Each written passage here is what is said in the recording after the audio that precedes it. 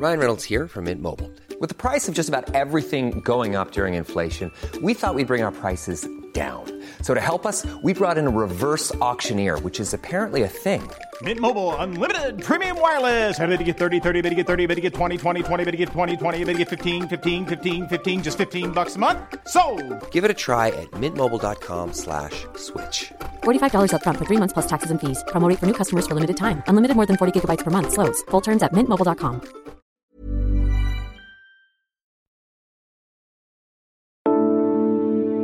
For 2 centuries, we've been pronouncing gerrymandering wrong. The practice is named after Elbridge Gerry, who, as the governor of Massachusetts, signed into law an 1812 electoral map with an oddly shaped state Senate district, designed by his Democratic-Republican colleagues to maximize their electoral chances. It started in Boston, extended up to the New Hampshire border, and then turned a corner to head due east to the Atlantic, looking a little like an upside-down L. Soon after, a cartoon appeared in the Boston Gazette, transposing the body of a salamander onto the district, menacingly hooking around part of the state. Gerrymander is a portmanteau of the governor's surname and the salamander, with the hard G changed to a soft J. It's a bit of a rough deal in the legacy stakes for Elbridge Gerry, who was also a founding father and America's 5th vice president.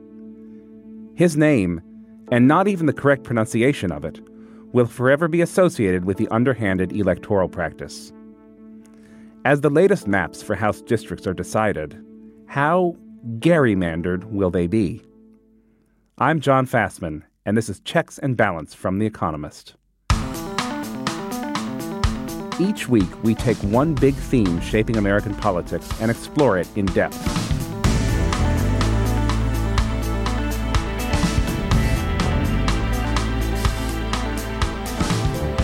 Today, how could redistricting be made more fair?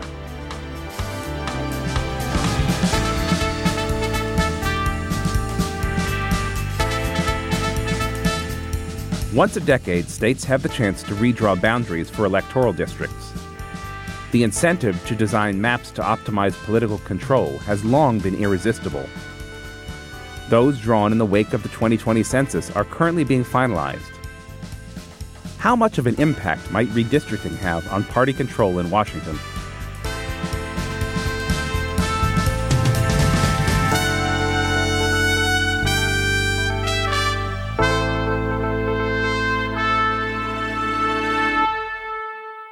John Preto is taking a well-earned holiday this week, so joining me to discuss this subject are Charlotte Howard, our New York bureau chief, and Elliot Morris, our data genius in Washington, D.C. Elliot, welcome to the show. How are things? Hey, thanks, John, for having me. I was doing some research for this show, and I wanted to give you a little fun story. So I took a run this morning, 6 o'clock. I wanted to see how many congressional districts I could go through on a 30-minute run. And I got through 3 congressional districts here in Northern Virginia, the 8th, 11th, and 10th.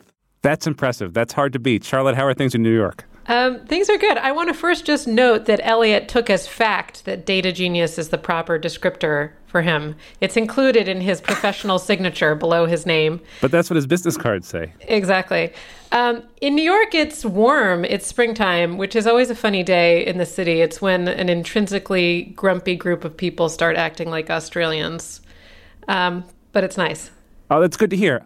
I'm somewhat in mourning this week for P.J. O'Rourke, who was one of the funniest writers ever to put pen to paper and who died earlier this week. I cannot recommend his books hardly enough. Start with The Parliament of Whores and just go from there.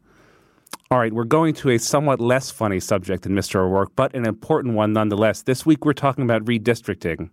And it really isn't too much of a stretch to call Elliot a data genius. There aren't many people in the country who know more about this stuff than he does. So I'd like to start by just asking Elliot to explain briefly. I think most listeners have an idea of what redistricting is, but just give us a little explanation of how it works and why we're talking about it now. So redistricting in America happens every 10 years after the U.S. Census Bureau takes its, years-long enumeration of the population mandated by the Constitution. And with those updated population counts, the states draw new state legislative and congressional districts to make sure they have things like equal population and meet some other criteria, like communities and cities remain intact. They don't look funky like salamanders in Boston. And the redistricting process can sometimes be called gerrymandering if those districts look really weird, if they have racial biases or partisan biases. So that's why we often hear redistricting and gerrymandering slightly interchangeable. Okay, thanks, Elliot. You are a redistricting expert, but you are not the only redistricting expert. Charlotte, you talked to another one this week, right? Yes, I spoke with Nick Stephanopoulos at Harvard, who works on this stuff. And before we got into the electoral strategies at play, we spoke about how it works in process. Once upon a time, this was an arduous, time-intensive process. You'd have people, legislative aides typically, working on paper with huge maps of the state, with calculators, trying to figure out if all their districts were about the same population or not. That era is long gone. So now we have computer software that has incorporated into it all the population data, race data, partisan data, and so on. And so now the actual process of designing districts is just a matter of clicking on one part of a state in software, clicking on an adjoining part of the state, linking them up, and as you go, making sure the populations are about right.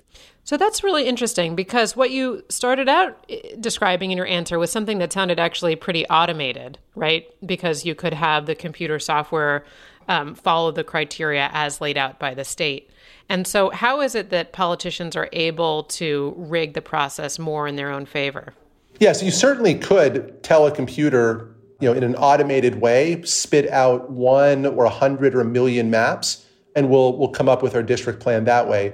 In reality, politicians in charge of the process never fully automated. They use software to design the districts, but it's very much human choices that are determining the shapes of the districts. And so software is being used, but it's not automated at all. People are clicking and clicking and clicking within the software, typically with an eye toward partisan advantage, making sure that more districts favor their side, fewer districts favor the opposing side. And so what would be the metric to look at for whether a given map is fair? So political scientists have worked out a number of different quantitative measures of partisan fairness in districting. One of these that I've worked on is called the efficiency gap, for example. The intuition behind the efficiency gap is that if you're a gerrymanderer, there are two ways that you can achieve advantage for your side. You can either crack the opposing side's voters. That means disperse them across a large number of districts where they can't elect their preferred candidates.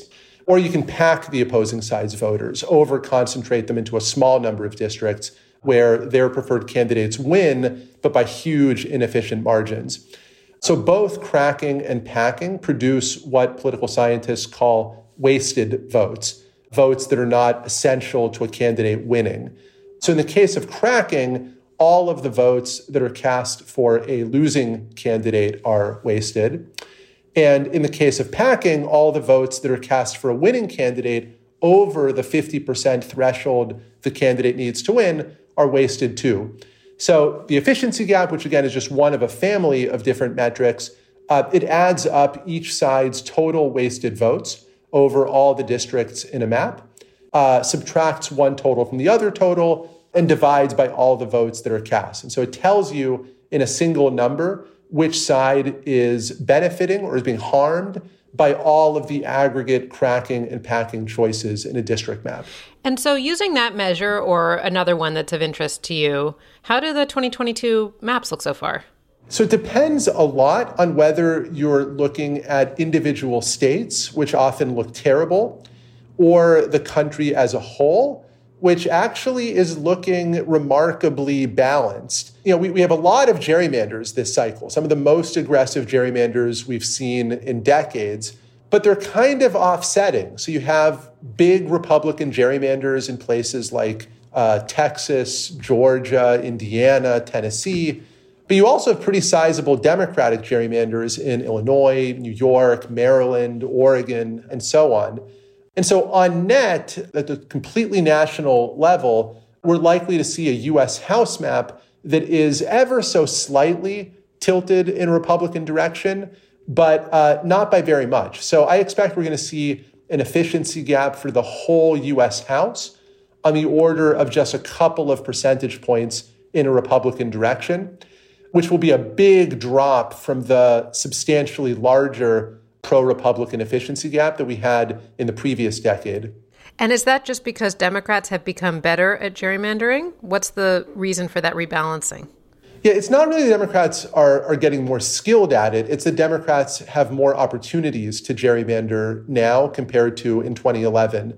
Every purple state was under full Republican control and drew a Republican gerrymander. This cycle, things are more mixed. And now Democrats have unified control of places like New York and New Mexico and Oregon, where they didn't in the last cycle. And so the net effect is just to have created more opportunities for Democrats to gerrymander too, and that's offset the Republican gerrymandering. Am I correct in thinking that part of the strategy this time around is that Republican gerrymanders are making pink districts more red? And if so, what's the long-term implication of that? A number of Republican maps are not maximally aggressive. They're not trying to just maximize the raw number of Republican seats.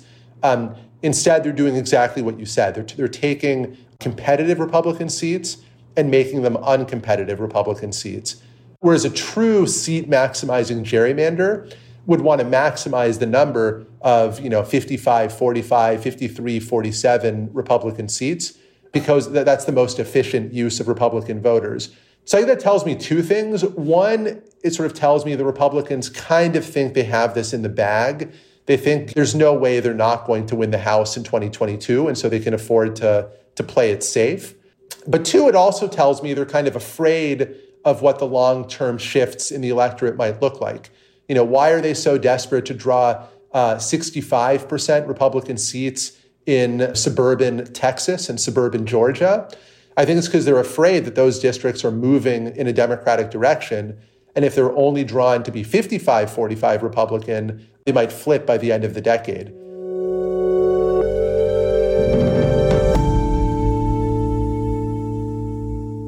Elliot, let's start with you. One thing I found interesting that Stephanopoulos said was that individual states may look terrible, but the map as a whole is fair. Is that something we should feel okay about? It seems to me like it's pretty cold comfort if you're a Republican in Westchester County or a Democrat in the Dallas exurbs. Yeah, it's important in America, I guess, to remember that it's a federal system with states that have their own responsibilities over their people and that people are represented at multiple levels. At least that's, I guess, what a political scientist might say. So someone like Nick Stephanopoulos, will often write about redistricting and say a balanced national map is compatible with extremely biased disenfranchisement level biases at the state level. And I guess that is pretty much cold comfort. If you have a state like Wisconsin, which is extremely hard to redistrict fairly because Democrats are so packed in the cities, the geographic segregation there is very high, then you're going to naturally end up with maps that are just bad for them. And then when you combine some nefarious intent on the part of politicians, you can end up with state legislative maps, for example, that give supermajority control to minority parties. Those are sort of obvious drawbacks to the American system of redistricting. One of the things that I found most interesting about that conversation was, of course, the implications for 2022, but really the implications for later in the decade of Republicans making districts that leaned Republican much more solidly Republican, because it looks like that's a strategy that almost seems like insurance against political and demographic change in some districts. So even if you thought that there might be a swing of an influx of a certain type of voter to an area, younger voters or a more diverse set of voters who might favor Democrats, that if you make those districts really, really solidly red, then the demographic change or the change in political opinion has to be much more dramatic to offset what Republicans are doing through their gerrymander. So that's something that I think Democrats should keep in mind as they look forward towards the end of the decade, and I think is frankly pretty shrewd on the part of Republicans. Yeah, it seems like we often assume that when there's a big popular vote shift in a presidential election or when a president wins the popular vote by a wide margin, that he often brings people in on his or her coattails. This redistricting seems like insurance against something like that happening. So we can't take for granted that if a Democrat wins in 2024 or 2028 by large margins, that Congress will also, or at least the House will also change hands, right? So when we're crunching the redistricting numbers for 2020, we see this decline in responsiveness, which is sort of a concept distinct from fairness, which makes for a extremely biased map once you get to the landslide phase of the election. So we just calculated last week that Republicans winning in a landslide gets them about 50 more House seats. Landslide's like a 10 percentage point win for them at the national level. But Democrats now only get about 30 seats. And that's already a decline from the pre-2010 maps where Democrats won about 260 seats in the House with a 10-point margin. Now that would be something like 240. So this creates some problems, I guess, we're seeing today with Joe Biden and the Democrats, where you can't really get what you want to get done, even if you have what we might consider a mandate in Congress. Can I just pick out at something you said? The difference between responsiveness and fairness. I think most people would think of those things, if not as synonyms, then as broadly similar. The Venn diagram between the two is broadly overlapping. But what is the difference between a responsive map and a fair map? Well, a fair map means when you win 50% of the vote, you win 50% of the seats, or 50% plus one of the seats, I guess. A responsive map means as you continue to win more votes, you win a sort of proportional number of seats. Now, as in America, the parties have sorted geographically, and you get gerrymandering, which makes more seats uncompetitive. You get declining responsiveness. I think it would behoove people to think of these concepts as dual factors of a fair legislative chamber. I think what we're left with for this cycle is the reality, as Nick pointed out, that you have Republicans and Democrats both acting in a way that is objectively unfair, but because they're both doing so, it nets out to something that is more or less fair. And I think if you're a listener in any other part of the world, or indeed an American listener, you look at this and say, how can this possibly be how it works? But indeed, here we are. And here we are. I think we'll table that discussion for now. Thanks very much, both. We will hear about a redistricting cycle that didn't go to plan in a minute. But first, if you like what we do here on Checks and Balance, you will love an Economist subscription. It'll let you read and listen to everything we produce. This week, that will include a 6-page everything you ever wanted to know about Ukraine. Elliot and Charlotte, what did you guys like this week? We have a great story by our colleague Ludwig Siegel on Russia's attempt to become more economically independent, in this instance through building up its own tech ecosystem. I think it's a really important theme as governments try to look inward rather than outward to boost their economies. Yeah, that was a good story. Elliot, what about you? And I particularly enjoyed this week's graphic detail, the sort of data crunchy piece from my colleagues on the data team about crime in America, specifically whether or not there's a relationship between how Democratic or Republican a city is and its recent increase in crime. They find no relationship, which might be unsurprising to some, but they do it in a really novel and surprising way, as is the way the graphic detail section so often works. Yeah, when I read graphic detail, I always learn something I didn't know before. Economist.com/USPod is the link to subscribe, and it's in the notes for this episode.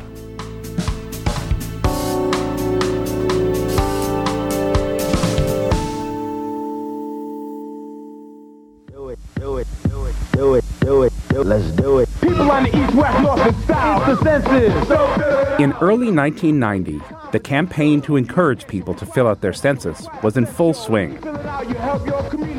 From rappers March 23rd is when you'll get it. To the president. One of the ways our Constitution preserves our rights is to require the government to conduct a census every 10 years. The airwaves were filled with calls for Americans to complete the survey. It helps allocate federal, state, and local funds to your community. The 1990 census data would be used to redraw congressional maps for the next decade. It makes good sense to answer the census. Who was in charge of doing that would be decided by an event later that year, November's midterm elections.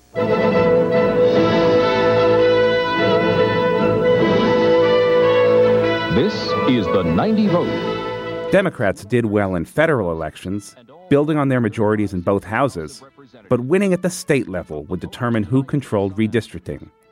And despite not picking up California, gubernatorial victories in Texas and Florida seemed like they would secure Democratic electoral success for the next decade. And despite energetic presidential campaigning in the three biggest governor's races, Democrats took 2 of 3, most important for reapportionment.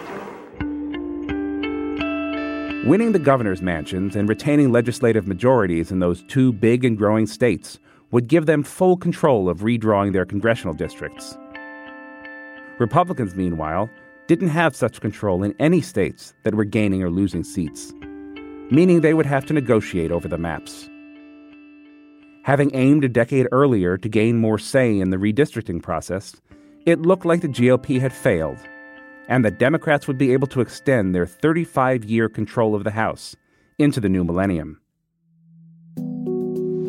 Ladies and gentlemen, on November 9th, 1994, Bill Clinton cut a downcast figure. I spoke with both Republicans and Democrats to congratulate those who won and console those who lost their elections. The previous day's midterms had been a disaster for his party. And though we have made progress, not enough people have felt more prosperous and more secure, or believed we were meeting their desires for fundamental change in the role of government in their lives. With the Democrats in control of both the White House and the Congress, we were held accountable yesterday, and I accept my share of the responsibility in the result of the elections. The so-called Republican Revolution saw the party pick up 54 more seats in the House.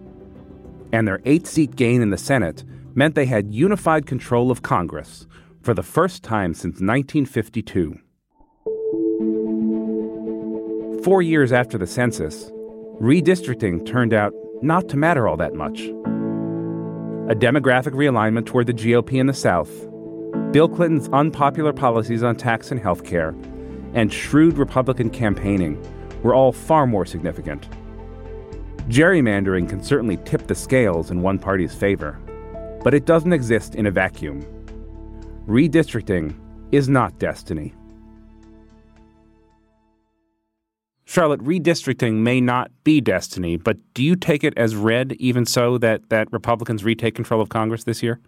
Even leaving aside the question of redistricting, I think it seems pretty hard to see how Democrats are able to hang on. The Biden presidency has had a series of issues, some of its own making, some not.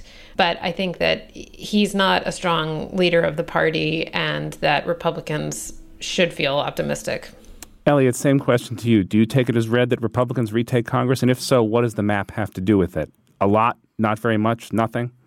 Presuming Republicans do about as well as Democrats did in 2018 with their sort of midterm backlash to Donald Trump, they'll gain around 40 seats in the House. If you look at the redistricting maps now and compare them to their 2020 iteration, Democrats have gained maybe 8 seats on average, depending on how you count it. So I think that's really good proof of the redistricting is not destiny point. If there's a big Republican wave, it would overpower any losses they would have suffered from redistricting. And so how typical is a 40-seat pickup in this situation? I mean, I realize we may be dealing with quite a small sample set here, but we're talking about a midterm election and a redistricting process. Is 40 seats unusual? So on average, in the 20 or so midterm elections since 1944, the party out of power has lost about 30 seats in the House and 4 or so seats in the Senate. So the type of waves we've seen recently are certainly historically large. That could have something to do with polarization, could have something to do with the decline in the incumbency advantage for House members. A 35-seat, 40-seat gain for Republicans wouldn't be anything surprising in my mind. I have a question for you, Elliot, just taking a step back, which is that when you think about these partisans rubbing their hands together over these electoral maps, you get the impression of these puppet masters who are able to accurately design an electoral map to their advantage. Is there evidence in the past that it doesn't go exactly as planned? Or what are some of the ways in which this can go wrong, even when partisans do their best to make sure everything goes right? Just like we said, redistricting isn't destiny, election watchers, political scientists like to say demographics aren't destiny. The way that plays out in redistricting is that over the life cycle of these maps, they're in place for roughly a decade, unless courts strike them down or so, political coalitions can change quite a bit. So if you draw a lot of, say, suburban whites into districts, and then you lose votes, particularly among suburban whites, you're going to face steeper losses in those districts. And that's exactly what happened to Republicans in 2018 or so, when a backlash to Donald Trump sort of swept lots of their congresspeople in well-educated white suburban districts in places like suburban Austin and Dallas, and in Michigan, suburban Detroit. And they lost more districts than they would have if they had shored up their margins in peaker states. It seems like they're sort of fighting the last battle now. That's what they're doing now, is making their redder seats or pinker seats redder. And we were kind of seeing the reverse on the Democratic side, where they're trying to make competitive Republican seats slightly competitive on the Democratic side. And because prediction is hard, especially about the future, how these things play out down the line are hard to anticipate. So parties are left making the decisions that's best for them right now. All right. Thanks very much, Elliot and Charlotte. We'll be back in a minute to hear why a debate over Alabama's congressional map has made it to the Supreme Court.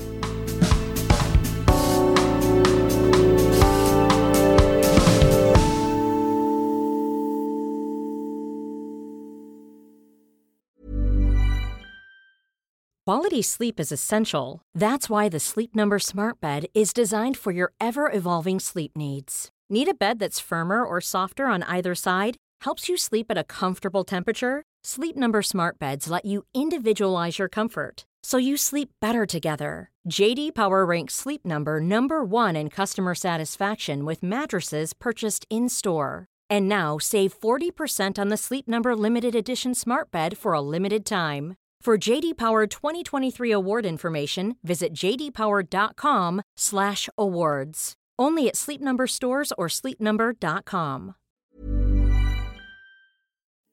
So Alabama was sued over the congressional map it drew for this cycle. The plaintiffs claimed that it denied African Americans the right to elect their candidate of choice. And Alabama, as a state, is about 27% African American, and the black population predominates in a region known as the Black Belt, which is a broad swath that sort of runs across the state from east to west, and in the cities of Birmingham and Montgomery. And it would have been really easy for the state to draw two sensible, contiguous majority African-American districts. And those two contiguous districts would have been roughly proportional to the share of African-Americans in the state as a whole. Instead, they didn't do that. They drew one very heavily African-American district in the west of the state, and then they sort of dispersed the African-American population in the eastern Black Belt among three other heavily Republican congressional districts.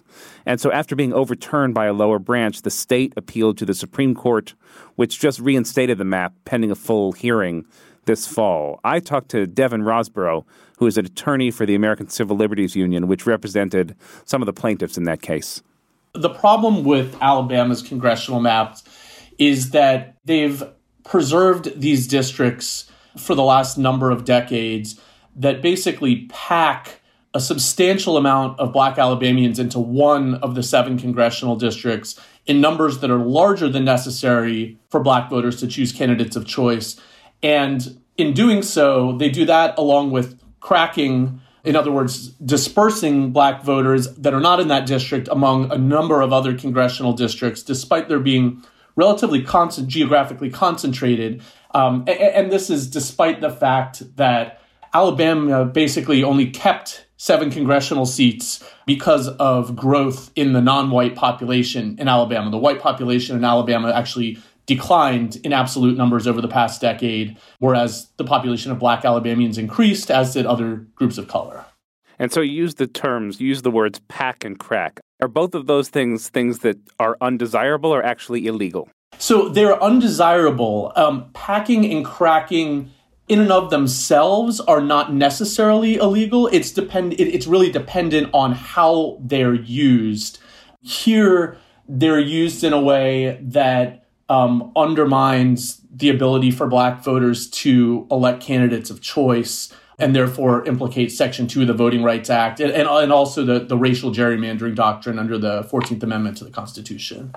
So can you give us a brief explanation? What is Section 2 of the Voting Rights Act, and what does the 14th Amendment have to say about racial gerrymandering? Sure. So Section 2 of the Voting Rights Act basically is a provision of the Voting Rights Act of 1965, and it allows, in this context, voters to sue for vote dilution. So basically, where a state or a jurisdiction has drawn lines in a way that, when looking at the totality of the circumstances, including whether what's called racially polarized voting, so voters of one racial group voting one way, voters of another white voters voting another way, and white voters preventing minority voters from electing candidates of choice. So under the totality of the circumstances, if the maps are drawn in a way which prevent that equal opportunity for members of minority group to elect candidates of choice, that can be basically a form of vote dilution under Section 2 of the Voting Rights Act.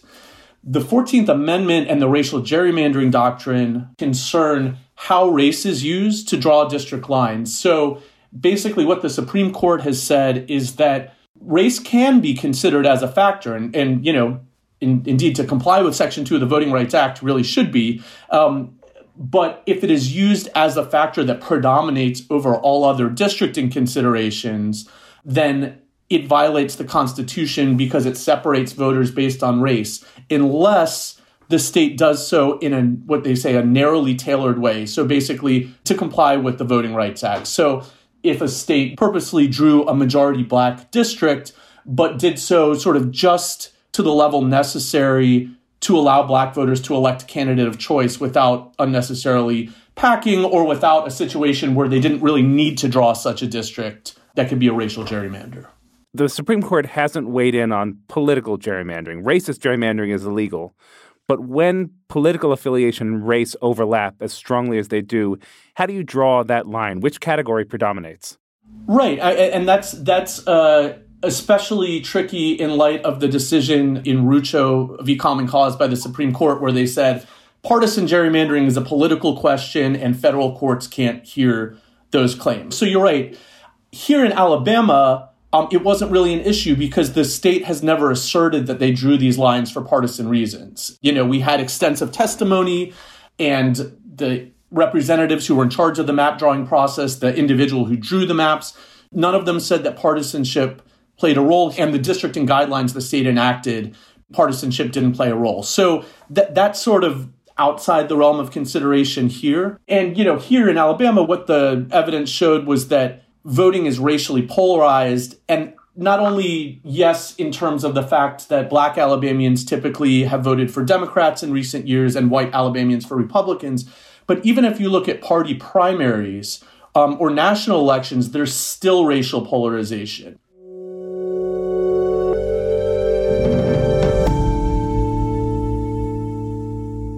So, Charlotte, one thing that's striking about Alabama's lone African-American congressional district is it's not just that it's the state's only Democratic district. It's that also it's a great example of what Nick Stephanopoulos calls the efficiency gap, right? It's an extraordinarily inefficient district. That's right. So when you think about the value of each voter, if you pack them all into one district, then the value of each voter who's likely to cast their ballot in a particular direction gets diminished. So it's a way of diluting the power of each individual voter. But I think going back to the bigger question of how this gets resolved, it's natural that litigants would look to courts to try to solve the problem. But it seems kind of unlikely, right, that courts are going to be the arbiters here that will try to crack down on excessive gerrymandering, in large part because of a 2019 decision in which the Supreme Court expressly limited its power in this regard. In Rucho versus Common Cause, the Supreme Court said that state courts, Congress, and state legislatures could regulate partisanship in redistricting, but that any claims of excessive partisanship were not going to be matters on which the federal courts would weigh in. They wouldn't resolve those issues. And so, therefore, you see some of this being litigated further down, but it's unlikely that the Supreme Court is going to really be the body that will solve any problem as it pertains to really excessive partisan redistricting. And so then the question is, where should reform take place? And that's why you see in some instances, states taking this into their own hands. So the easiest option is for states to hand over the power of map making to independent third-party commissions. This is how it's done, I should note, in almost every other Western democracy. And we know now from a history of map making by independent commissions in America that they draw slightly fairer seats. So this time around, independent commissions in places like Arizona, Michigan, and California drew, on average, maps that decreased the efficiency gap by 3 points. According to our math, which is the exact opposite of what happened in every other state, where the efficiency gap increased by 3 points. So, nationwide, that means like 10 million fewer Americans are being disenfranchised if all these states had independent commissions. Yeah, it's a tricky question politically, though, right? Because at least rhetorically, Democrats are more in favor of these nonpartisan boundary-drawing commissions than Republicans are. Which more or less makes sense, right? Republicans tend to favor local control. Democrats tend to be more comfortable with technocratic solutions. But in practice, Democrats don't want to unilaterally disarm. So they've heavily gerrymandered, for instance, Illinois and New York. It's a really tough problem to solve, the sort of first mover problem, right?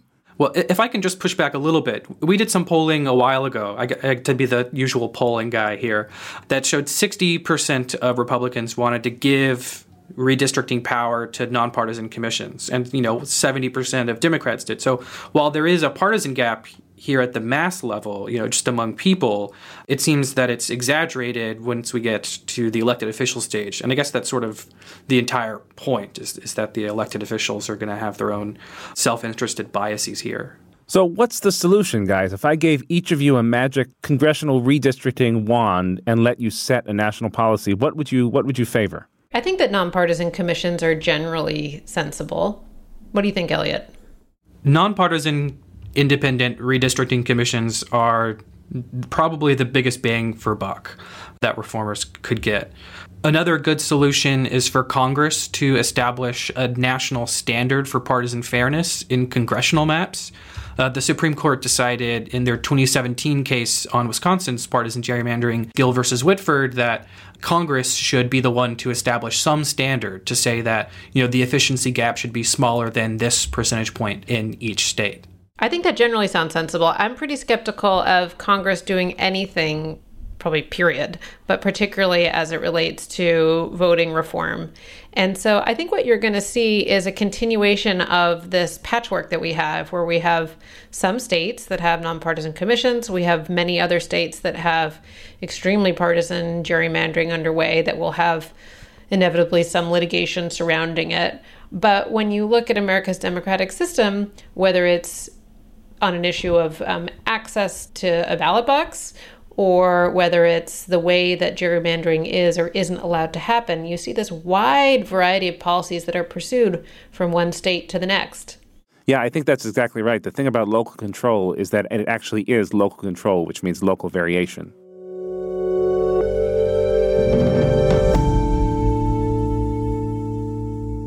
It's quiz time. It's Elliot's first time as a contestant. How are you feeling? I'm absolutely terrified.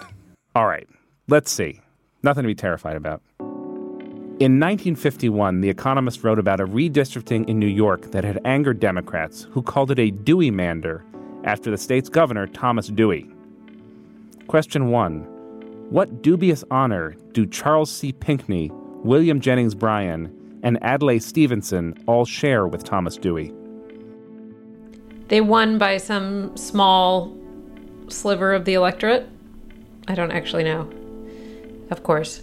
Elliot? And Elliot, you should know that listeners from Houston to Hong Kong are judging you right now. We said Adlai Stevenson, William Jennings Bryan, Thomas Dewey, and Charles Pinckney?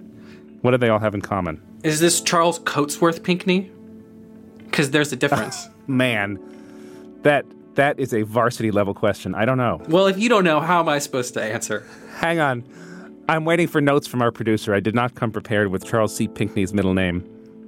Yes, it is Charles Coatsworth Pinckney. Yes. So it is C. Pink. Okay, sir. Are they all from Staten Island? That is a dubious honor indeed, but that's not what they shared. They all lost 2 presidential elections in a row. Dewey's were in 1944 to FDR and 1948 to Harry Truman. William Jennings Bryan, in fact, was the losing Democratic nominee 3 times, in 1896, in 1900, and then he took a cycle off and lost again in 1908. Who beat him each time? One of them would probably have been McKinley. Mm-hmm. I don't know the others. So it's not the same person each time? It's McKinley and Roosevelt twice? We don't know. You both got McKinley right. So it's a point for both of you. McKinley, in fact, did beat him twice, in 1896 and 1900. And William Howard Taft beat him in 1908. It wasn't all bad for Bryan, though. Woodrow Wilson made him Secretary of State in 1913, which frankly seems a much more enjoyable job than being president. All right. I think I did pretty good at this quiz. You did well, Elliot. Very well. That was good. And extra points for Coatsworth. A new tactic has occurred to me. I've been watching Veep reruns, and she compensates for her utter lack of ability by being an expert trash talker, which I think I might start testing out. I'm looking forward to it. Charlotte, you can be the Gary Payton of Checks and Balance. I think I just dated myself with that reference. All right, Elliot, thank you so much for joining us this week. Thank you, Charlotte. It was a pleasure as always. Thanks. Thank you. Thank you to our producers this week, Harriet Noble and Stevie Hertz, and to our sound engineer, Nicola Rofast. If you like the podcast, please let people know. Leave us a rating and a review. You can also get in touch with us via email. The address is podcast@economist.com. In the meantime, thanks very much for listening. We'll have more Checks and Balance, and we'll have John Prideaux back next week.